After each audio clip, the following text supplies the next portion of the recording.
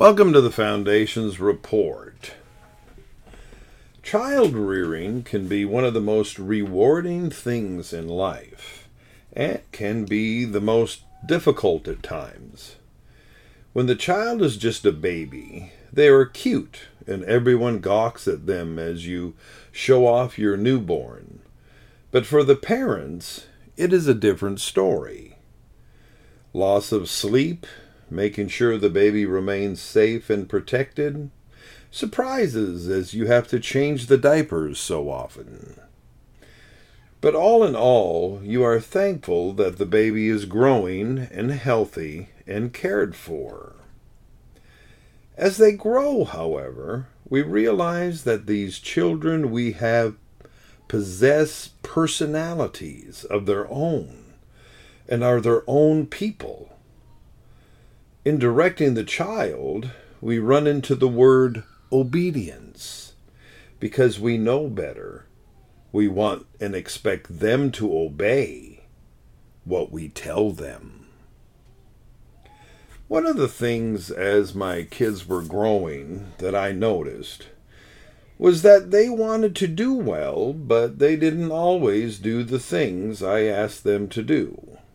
For instance, I asked them to clean their bathroom, but instead they cleaned the hallway and then looked to me for affirmation that they did a good job.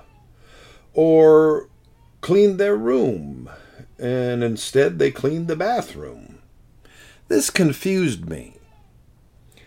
They did something good and expected affirmation, but didn't do the thing that I had originally asked them to do. Now, what's up with that? As Christians, we hear phrases from the Word of God, to obey is better than sacrifice, and many passages deal with obedience to God. As you look at the world around you today, you notice that even God has problems with His children. I was reading this verse the other day, and questions flooded my mind. In Matthew 7:21-23, the Bible reads, "Not everyone who says to me, 'Lord, Lord,' shall enter the kingdom of heaven, but he who does the will of my Father in heaven. Many will say to me in that day, 'Lord, Lord, have we not prophesied in your name, cast out demons in your name, and done many wonders in your name?' And then I will declare to them, 'I never knew you. Depart from me, you who practice lawlessness.'" Here's a thought. These individuals who are trying to present their case before God on why they should enter heaven give God a list of what they have done for Him. As far as they are concerned, they were doing the will of God. Yet in God's eyes, they were practicing lawlessness, disobedience, and they didn't do the right things to enter heaven. Could it possibly mean that there are people out there that think that they are Christians and go about doing good things like giving things to others, maybe the goodwill, giving money to St. Jude's Hospital, or responding to one of those ads on television asking for support, maybe the dogs.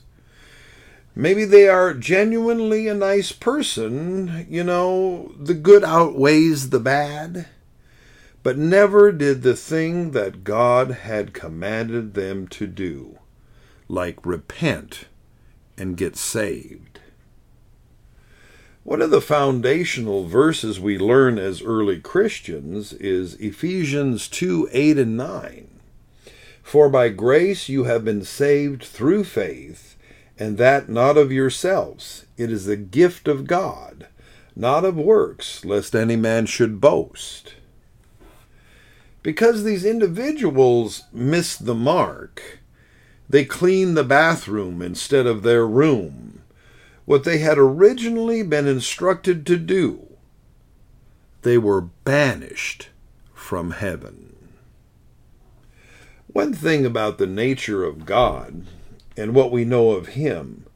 What he instructs us to do, we had better do it. There is no wiggle room with him. He lays out the instructions clearly in his word, but today we are dealing with many that feel they can walk the Christian life, but not have to read the Bible. Kind of like me when I don't read the instructions on assembling a new bookshelf or cabinet and wonder why it looks so funny after I think it is done.